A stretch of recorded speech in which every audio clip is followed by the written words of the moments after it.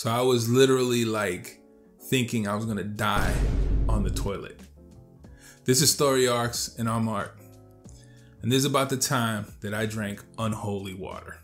So you might be wondering what I mean by that. And to give you a little background, when I was around 20 years old, I moved to the Dominican Republic to study medicine. And how I got from the Bronx to the Dominican Republic to study medicine is another story for another day.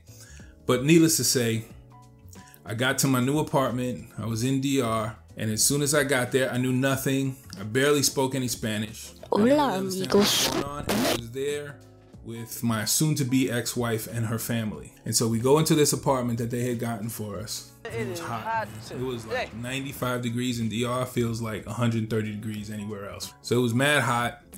It had been a long day of travel. And I get to this tiny little apartment. And the first thing I do when I get in, there's like this balcony outside the apartments, right? So as I'm going and getting inside the apartment, I see that there's this Haitian dude and he's drinking water out of a gardening hose. And he's just drinking the water like it's all good. So I'm like, oh, okay, the water's good. I get inside. As soon as I get inside, now everybody's still coming into the apartment with the luggage. So as I get inside, I go straight to the kitchen. I find myself a cup. I pour half a glass and I just start chugging, bro. And I'm like, just putting it down. And the family's walking in through the door and they're like, no, what are you doing? And I was like, what? And I'm like chugging my water and they're like, no, stop. You can't drink the water here. And I'm like, what do you mean? They're like, you can't drink the water here. The water here is bottled water. You cannot ever drink water from the tap.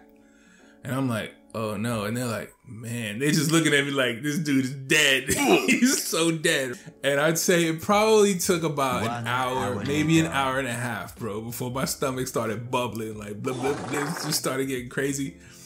And the diarrhea that I had, dude, it was so bad, it lasted 2 weeks. I was so sick, I literally thought I was gonna die in the toilet bowl. There was times I'm sitting in there and my stomach was killing me. I'm sweating, it's mad hot. And I'm just like, I think I'm gonna die here. I'm gonna die on a toilet bowl. This is crazy. To make matters worse, right? The place where we lived, I had never been to this country before. So I went down there basically with $500 in my pocket and a one-way ticket. And I was like, I'm not leaving here until I get my degree.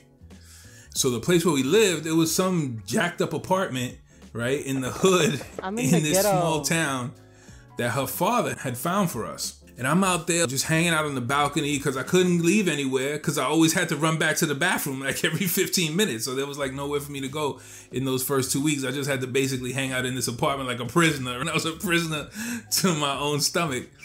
And they have what they call guaguas, right? So they're like these little buses. And these little buses are jacked up. They don't have any windows. They run off of liquid petroleum gas, like propane gas tanks. They run off of these propane gas tanks.